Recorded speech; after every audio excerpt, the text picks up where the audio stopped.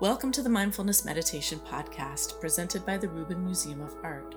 We are a museum in Chelsea, New York City that connects visitors to the art and ideas of the Himalayas and serves as a space for reflection and personal transformation. I'm your host, Dawn Eshelman.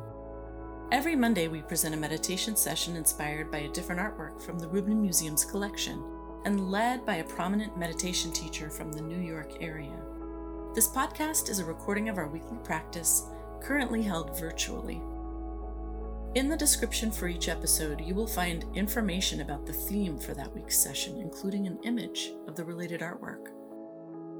Our Mindfulness Meditation Podcast is presented in partnership with Sharon Slazberg and teachers from the New York Insight Meditation Center, the Interdependence Project, and Parabola Magazine. And now, please enjoy your practice. Tashi Delek, welcome. Welcome to Mindfulness Meditation Online with Rubin Museum of Art. So happy to be here with you. I am Tashi Children, and we are a museum of Himalayan art and ideas in New York City. So wonderful to have all of you joining us. This is our weekly practice where we combine art and meditation online. Thank you for those of you who are joining us many times. And for those who are joining us for the first time, welcome. So for today's session, inspired from our collection, we will take a look at a work of art from our collection. We will hear a brief talk from our wonderful teacher, Sharon, and then we will have a short sit, about 15 to 20 minutes for the meditation guided by our teacher. Our theme this month is care. What are you caring about right now?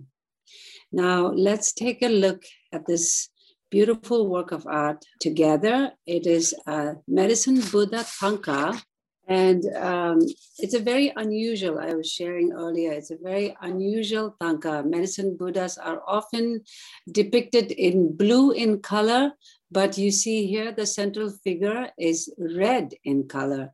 In Tibetan, Medicine Buddha is called Sanjay Menla. Origin is Himalayan region, 15th century Thangka painting, mineral pigment on cloth. This is about, it's a smaller Thangka than our usual Thangkas that we have shown in the past. It's about 12.5 inches height and about 9 inches width. A very small painting, most likely comes from Ladakh in the Western Himalayas, where a number of monuments are decorated with similar paintings. This painting style is strongly inspired by Nepalese art, as visible here in the yellow dividing lines structuring the painting, and the details of the back of the throne.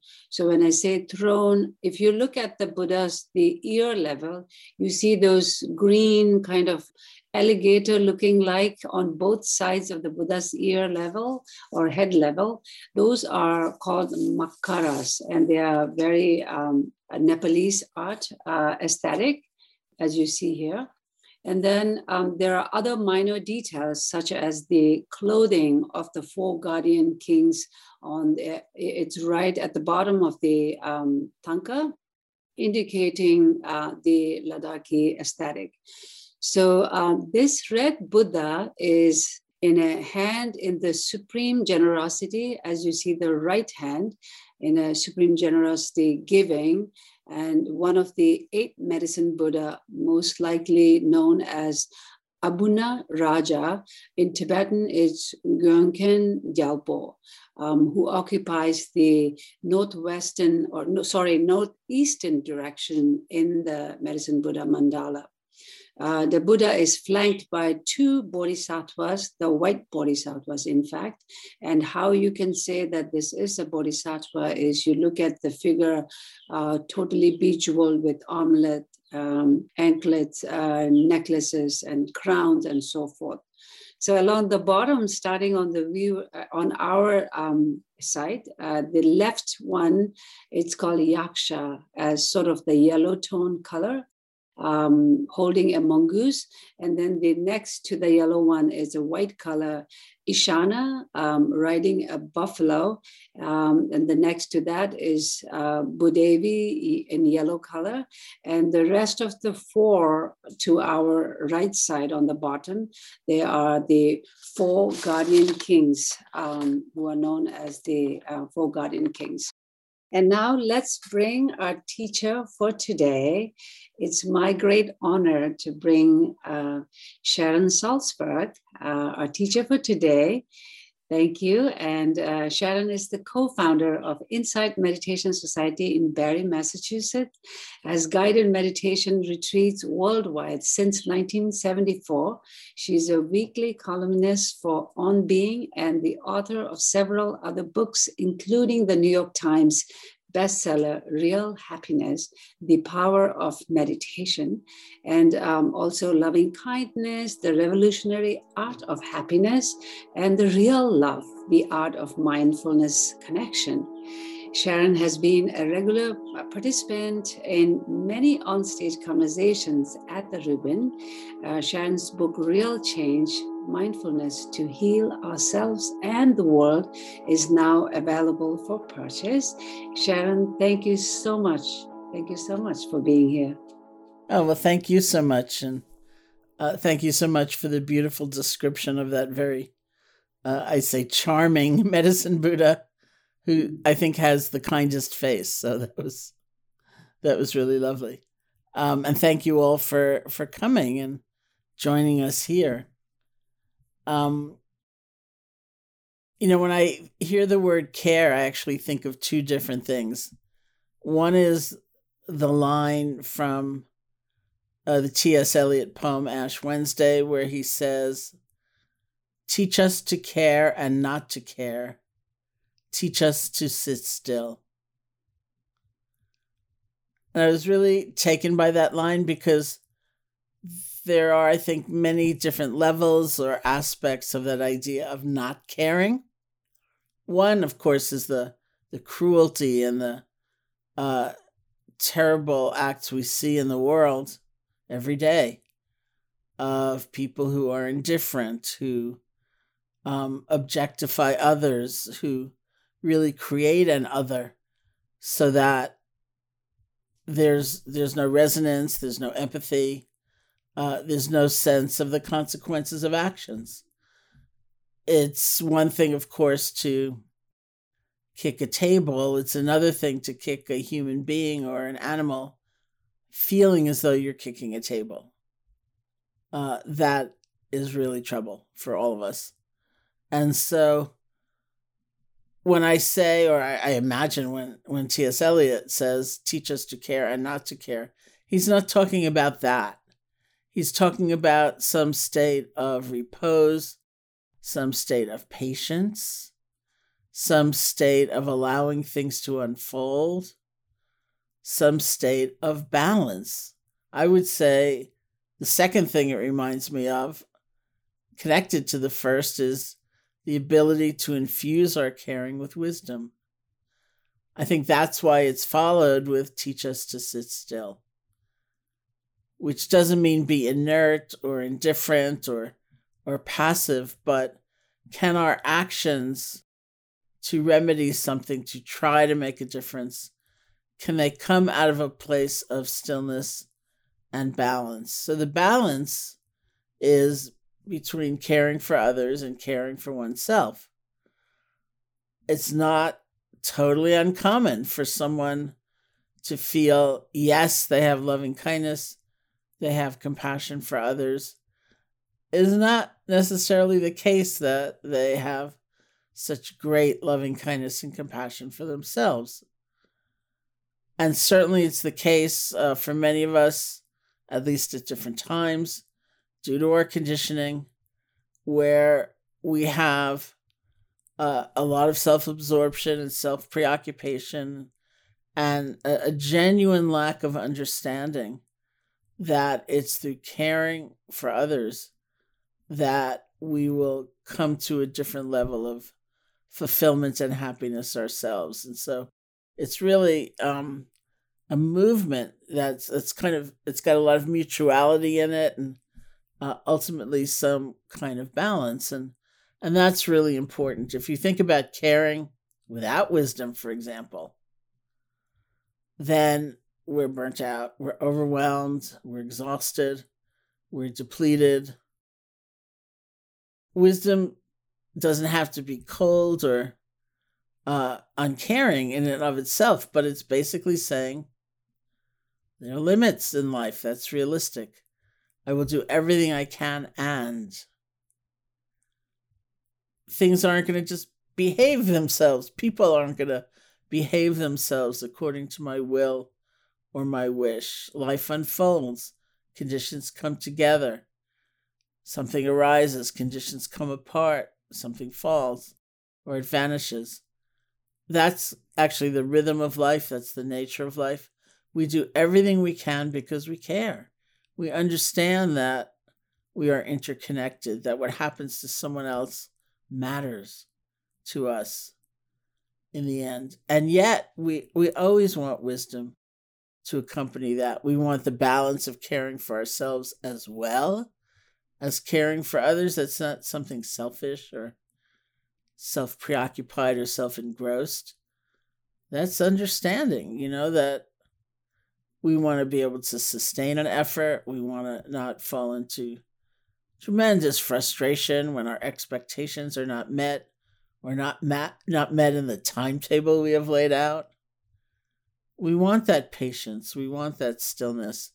We want that ability to hang in there. And that means, logically, having a space of replenishment, of resilience, of caring for ourselves, as well as caring for others. And wisdom will manifest as boundaries, as an honest, truthful, realistic set of expectations. I'm sure I've quoted many times, being with you all, this time that I was with a group of people, I think it was New York City.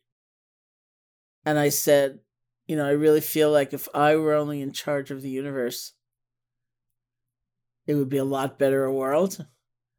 And someone in the group protested. They didn't like that. So they said, "Are you sure?" And I responded by saying, I'm really sure. It would be a lot better. It would be a lot better. But you know what? That's not life. That's not the nature of things. Which doesn't lead me, or doesn't have to lead us, to a feeling of not caring and wanting to shut down and not doing anything.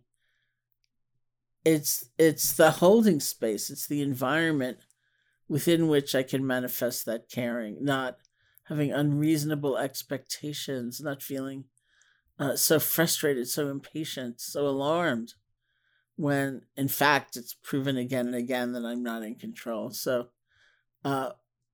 we learn to care, which includes ourselves.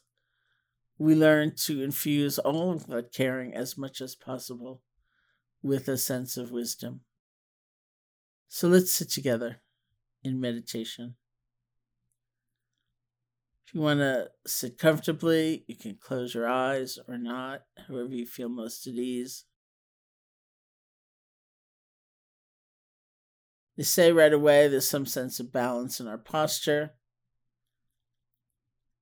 You want some energy in your body, which implies your back being straight, but not like so much energy you're really stiff and uptight. You also want to be relaxed.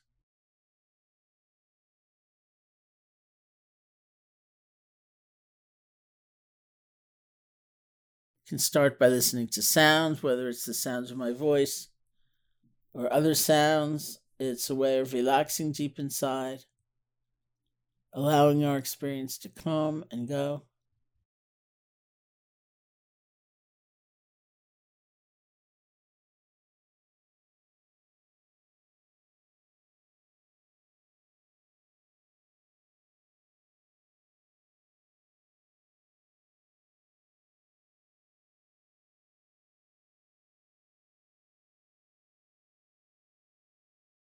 Of course, we like certain sounds and we don't like others, but we don't have to chase after them to hold on or push away.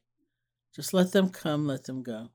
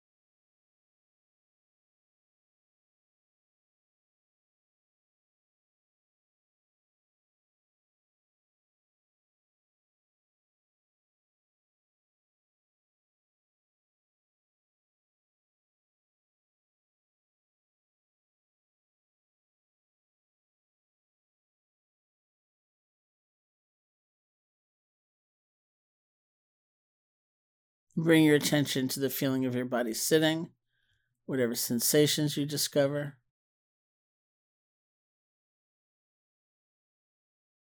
See if you can feel the earth supporting you.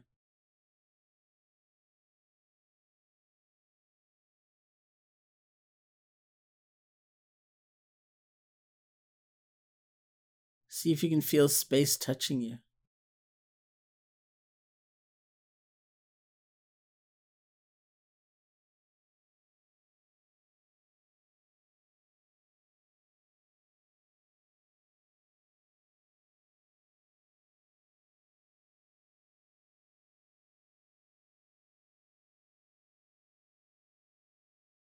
And bring your attention to the feeling of your breath, just the normal, natural breath, wherever you feel it most distinctly. The nostrils, the chest, or the abdomen. If you find that place, bring your attention there and just rest. See if you can feel one breath.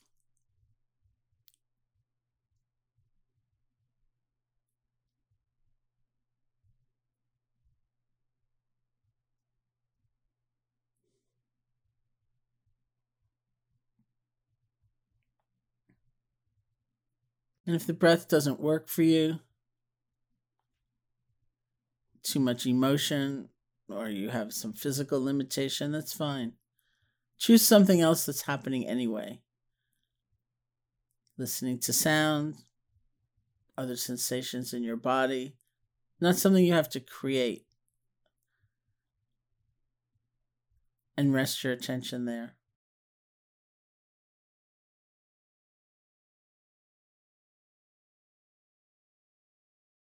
Let's say it's the breath. You can also use a quiet mental notation like in, out, or rising, falling to help support the awareness of the breath, but very quiet. So your attention is really going to feeling the breath, one breath at a time.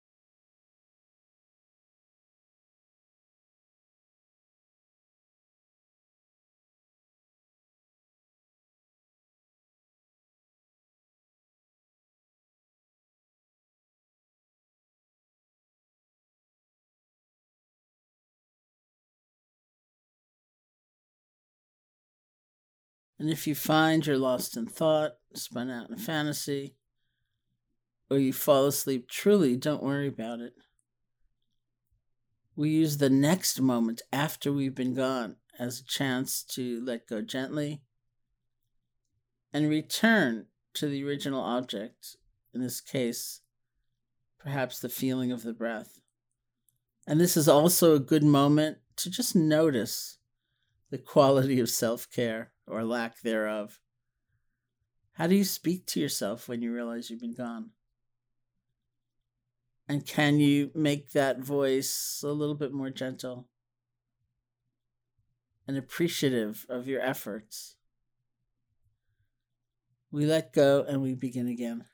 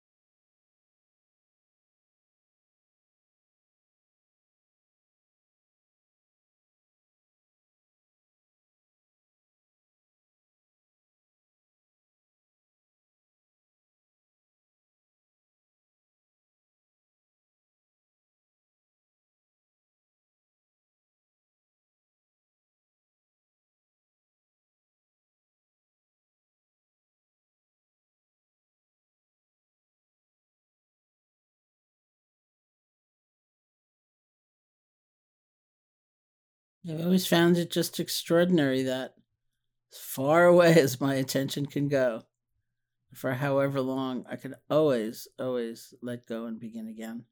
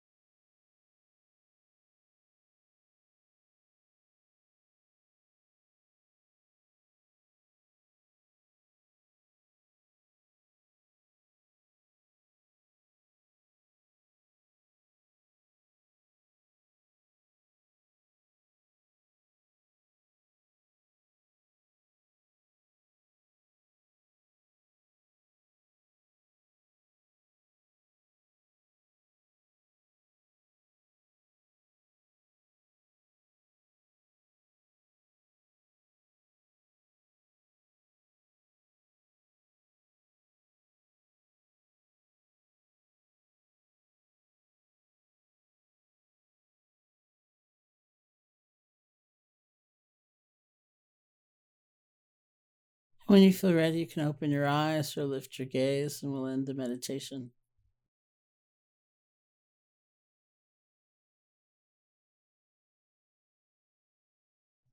Thank you for that. Thank you. Thank you so much, Sharon, for that beautiful session. That concludes this week's practice. If you'd like to support the Reuben and this meditation series, we invite you to become a member. If you're looking for more inspiring content, please check out our new podcast, Awaken, hosted by Lori Anderson. The 10-part series features personal stories that explore the dynamic path to enlightenment and what it means to wake up. Now available wherever you listen to podcasts. Thank you for listening, and thank you for practicing with us.